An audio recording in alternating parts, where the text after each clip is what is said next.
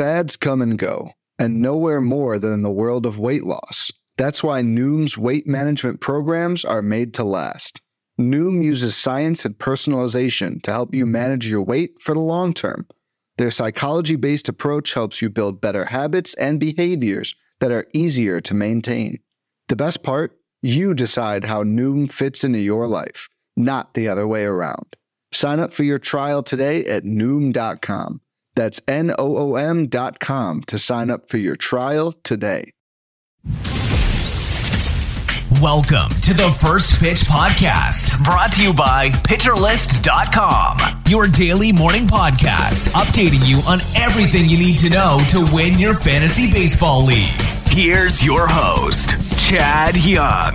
Hello and welcome to the First Pitch Podcast. As the man said, my name is Chad Young. First, a quick apology about Saturday's episode being missed. I mentioned on Friday a little bit of a cold, was feeling a bit under the weather. I'm sure you can still hear it in my voice now. Well, on Saturday, things got worse, had to be placed in the COVID IL. The good news is I don't have to test negative or even be symptom-free to get back at this, but I do have to be functional. Saturday I was not. Today I am. So here we go. We are going to only cover Saturday's action, but we will go back and get some of the news we missed on Friday, just so we're all caught up and on the same page. And we're going to start with Jorge Soler, who missed a couple days with back discomfort and then had to be placed on the IL. It's expected to be a short stay. Soler, a good source of power and capable of getting very hot as he did at the end of last season, but I'm still not expecting a ton from him the rest of the way. Chris Bassitt scratched from his start and then placed on the IL with a non-injury designation reportedly due to a positive COVID test. Chris, if you need to commiserate, you can find me on Twitter at Chad Young. Happy to talk through this with you. Also hope that you're back at it as quickly as I have been. As with any COVID IL stay, it's hard to know how long it will be. Rich Hill left his start Friday with a knee strain and Saturday found himself on the 15-day IL. The Red Sox rotation is a mess. There are two spots that need to be claimed. Chris Sale likely not ready this time through the rotation. Garrett Whitlock's supposed to return, but as a reliever. Maybe that changes now. Maybe he'll come back to the rotation. Top prospect Brian Bello is an interesting option, but no indication they're going to call him up, so not really sure what to expect. Just keep an eye on the news for that. Guardians outfielder Oscar Gonzalez had been showing some promise with the bat, but he is headed to the 10-day IL. He has a core issue that showed some swelling on MRI. Timing not yet clear. With him going down, the Guardians called up shortstop prospect Gabriel Arias. Suspect he'll get some time in multiple spots, but I don't think it'll be enough to be a real factor just yet. A couple pitchers whose returns are going to be delayed. Jack Flaherty's been shut down for throwing for 2 to 3 weeks, while Lucas Sims will miss the rest of the year after back surgery. A pitcher who somewhat surprisingly won't be missing time, it seems. Kevin Gausman was hit by a comebacker in the leg in his start on Saturday, but it does not appear he'll be headed to the IL. X-rays were negative. He'd gone just 2 innings with 3 strikeouts, a walk, and 4 hits. So hopefully he'll be back for his next start without missing any time. Turning our attention to players who are back, Joey Wendell back with Miami, played Friday going 2 for 4 with a walk, a run, and an RBI. Wendell was having a great start to the season, and his multi-position eligibility makes him interesting as a depth piece in deeper leagues, but his fantasy value is sort of limited as he doesn't hit for a ton of power or run very much. Michael Pineda back with the Tigers off the IL. He took the loss in a 3-1 game against the Royals, went 5 innings, striking out 3 with a walk, gave up 2 home runs, and home runs are always a problem for him. If they continue to be so, he'll continue to be hard to use. The Cards got back Matthew Liberatore from AAA and Jordan Hicks from the IL on Saturday.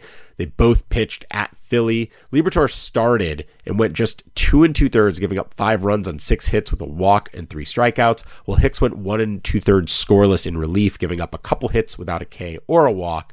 It's a rough place to be welcomed back. Patience probably warranted, although I think Liberatore's probably not quite ready to contribute to fantasy teams this year, and Hicks is likely in a middle relief role. Mookie Betts will be back today and may play some second base. He earned second base eligibility in many formats last year. In some formats that carried over to this year. This is a good know your rules situation because Betts adding second base for this year or continuing it into next would be a nice little value boost. Jonathan Villar, who the Cubs released a few days ago, is signed with the Angels. Their infield's kind of a mess, so plenty of places he can make an impact. Just remains to be seen how they'll use him and also if he's going to be fantasy darling Villar or the guy who keeps getting released. Finally, happy Jacob deGrom Day to those who celebrate. Today's celebration, just a minor one. DeGrom will be making a rehab start as he inches ever closer to his season debut. As we turn our attention to the action, going to be a bit abbreviated as part of my recovery. This is just a rehab start for me as well. Starting on the mound, Shane McClanahan had a tough test at Toronto, and yeah, I would say he passed. 7 innings, 1 run, 10 strikeouts, 1 walk, 3 hits, 18 whiffs, 39% CSW. Dude is just good. For an almost equally good line, although not nearly as exciting a matchup, George Kirby, 7 innings, 1 run, 3 hits, a walk, and 9 strikeouts. That's a real nice bounce back for him, although it was just against Oakland, so take it with a grain of salt. He had 15 whiffs on 100 pitches with a 37% CSW. As with any rookie, there's going to be bumps in the road, but I do think he is capable of being very, very good. Opposite him, Paul Blackburn pitched well, and I keep saying I'm going to bail on him when he stops producing, but it's July now, and it hasn't happened yet. Going from McClanahan to Kirby to an even better line with Spencer Strider, he went 6 innings, 11 strikeouts, 1 walk, 1 hit, 1 earned run, and 24 whiffs. Man, all 3 of these guys had just great nights. Tyler Anderson continued to look good for the Dodgers, 6 1/3, allowing the Padres to score just 1 run on 6 hits. He had 6 walks and 2 strikeouts. Some others who pitched pretty well. Jordan Lyle shut down the Twins for 6 1/3. Jose Urquidy handled the Angels. Josh Winkowski had no issues at Wrigley, and Nestor Cortez stymied the Guardians. Garrett Cole, not quite as dominant as you would hope, 6 innings and gave up 2 runs. They were on back-to-back home runs to Josh Naylor and Franmil Reyes.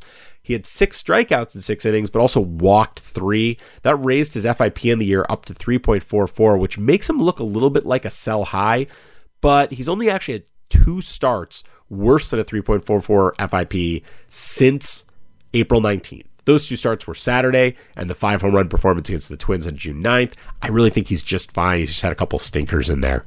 Looking at pitchers who were sort of more in the middle, Drew Rasmussen and Dylan Cease both avoided much damage. They only gave up an earned run apiece. Cease, though, just 4 strikeouts and 3 walks in 5 innings. Walks continue to be an issue for him. Rasmussen had just 2 strikeouts and 2 walks in 4 2/3. You'd really like to see more from both of them. Yu Darvish gave up 5 runs to the Dodgers, but struck out 10 without a walk. Kind of a nice showing in a weird way. I wouldn't have wanted to start him in this one anyways, but based on what he did, I feel a little bit better going forward. And a couple of guys who did not pitch well at all. Aaron Ashby's return to the rotation was rough. Pittsburgh touched him up for 4 runs and 5 hits and a walk over 3 2/3. He did strike out 6, so he flashed that arm talent, and it is very, very good arm talent. This was just his first start back, so you want to be patient, but I think we're still waiting on that full breakout. Finally, Kyle Gibson gave up back-to-back, yes, that was 4 backs, home runs in the first inning, and finished allowing 6 runs on 7 hits, 2 walks with just 2 strikeouts. Real ugly start.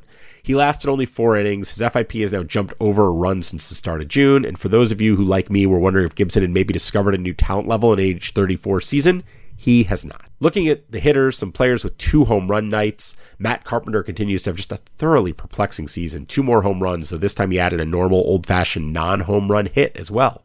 His playing time's a little bit more sparse now, but when he's playing, he's apparently Aaron Judge. Christian Walker is up 21 home runs after hitting 2 in Colorado Saturday. His overall line looks worse than it should, and I suspect his average will rise. Don't know if you can still buy low, but I would if I could. Nolan Arenado, after hitting one of those 4 home runs off Gibson, tagged on a second home run, the game winner in a 7-6 matchup. He hit that off Sir Anthony Dominguez in the 9th. Martin Maldonado hit 2 for the Astros. Not going to make me add him to any rosters, but it is impressive. Isaac Paredes kind of belongs in this list. He played in 2 games and hit a home run in each of them, so no double homer game, but double homer day at least. If you can still go get Paredes, you definitely should. He has been excellent. Some other homers of note: Riley Green got his first, Justin Turner hit another, continuing a recent tear that will undoubtedly have me buying back in, and O'Neal Cruz hit another home run. Jose Altuve and DJ LeMahieu also homered. What makes that interesting is they both stole bases as well for a combo meal. Quick look at some saves and blown saves. Tanner Scott got his 9th for Miami. David Bednar bounced back with a solid inning, a walk and a strikeout for his 12th save. AJ Puck blew the save for the A's in the 8th, and then Lou Trevino lost the game in the 9th without getting an out. No one in that pen inspires much confidence for me. Will Smith got his 4th save for Atlanta. They're still without Kenley Jansen, and Smith will hold that role for now. David Robertson got his 11th for the Cubs. Wasn't real pretty for Kendall Graveman. He gave up a run on 3 hits, but he did get his 5th save for the White Sox. Ryan Helsley pitched the 8th for the Cards in a tie game, and then after Arenado gave him the lead, he stayed on to close it out. Got the W instead of a save. Probably means he's not available for a save on Sunday since he went 2 on Saturday. Jorge Lopez blew another for Baltimore, giving up a Jorge Polanco home run to tie it and a Jose Miranda single to lose it. He went a third of an inning, giving up 2 runs and 4 hits. The Twins have walked him off now twice in a row. I think he still has some more leash, not super worried about the job just yet. That win, by the way, went to Emilio Pagan. He's on a very short leash, you would think, but he then pitched a perfect ninth with 2 strikeouts, and so maybe I'll get him more chances to blow games for the Twins. Clay Holmes got his 15th save after Wandy Peralta turned a 5-run lead into a save situation by giving up a couple hits. Holmes only had to get 1 out, and in my opinion, you should not get a save for a 5-run lead and 1 out, but hey, it counts. Speaking of Holmes, Aroldis Chapman did not get a save, but he did come in and face 3 hitters and walk them all, so he really does not look like a threat at all to retake that closer role. At least not anytime soon, though Aaron Boone does sound like he would put Chapman back in the role if he gets right. Just feels like a real big if as of right now. With that, let's turn our attention to what's going on Sunday, starting with the weather with our friend Mark Paquette. Thank you very much. We saw some showers and thunderstorms along the I-95 corridor from D.C. to New York City on Saturday, but that front will sink south and that won't be an issue for today. The one game that will be an issue is an NL West matchup between the Diamondbacks as they head over to Colorado in Denver. There will be some showers and thunderstorms, mainly to their west in the mountains, but some could drift off and cause some issues. We're going to have to keep an eye out there. Other than that, all the games will be good to play, and I will talk to you tomorrow. Thank you very much. Thanks, Mark. Not a lot of great streaming options on Sunday. Jose Quintana against Milwaukee, not a bad choice. Maybe Brady Singer against Detroit. A lot of the other games, though, are really good starters or really bad starters. As for hitters, I think Eric Fetty's going to have some issues with the Marlins, and I think the Astros will have a nice game off Jose Suarez. I would get my players from both those lineups into my lineups. As for what I'm watching, some fun pitching matchups. Adam Wainwright versus Zach Wheeler should be fun. Frankie Montas and Robbie Ray should be good. But I'm most interested to see what Mackenzie Gore can do. He's facing off against Clayton Kershaw, but more importantly for him, after 2 rough starts, he bounced back last time out versus Philly. Now he gets the Dodgers, and I'm just very curious to see what he does there. Before that, though, I'm going to go take a little nap. Got to recover from this. COVID is no joke. Stay safe out there, everyone. I'm going to spend my day mostly relaxing and trying to recover. I'm going to be doing some reading over at Pitcher List, the SP Roundup, Batters Box, and Reliever Ranks for sure. You should be reading those as well to get more depth on everything that happened Saturday and what's coming up on Sunday. After that, I'll turn you over to the rest of the First Pitch team for the week, and I'll be back with you next weekend. This has been the First Pitch Podcast, brought to you by PitcherList.com. If you enjoyed today's episode, rate us on iTunes, follow us on Twitter at PitcherList, and help support what we do by joining our Discord with PitcherList Plus at PitcherList.com/plus.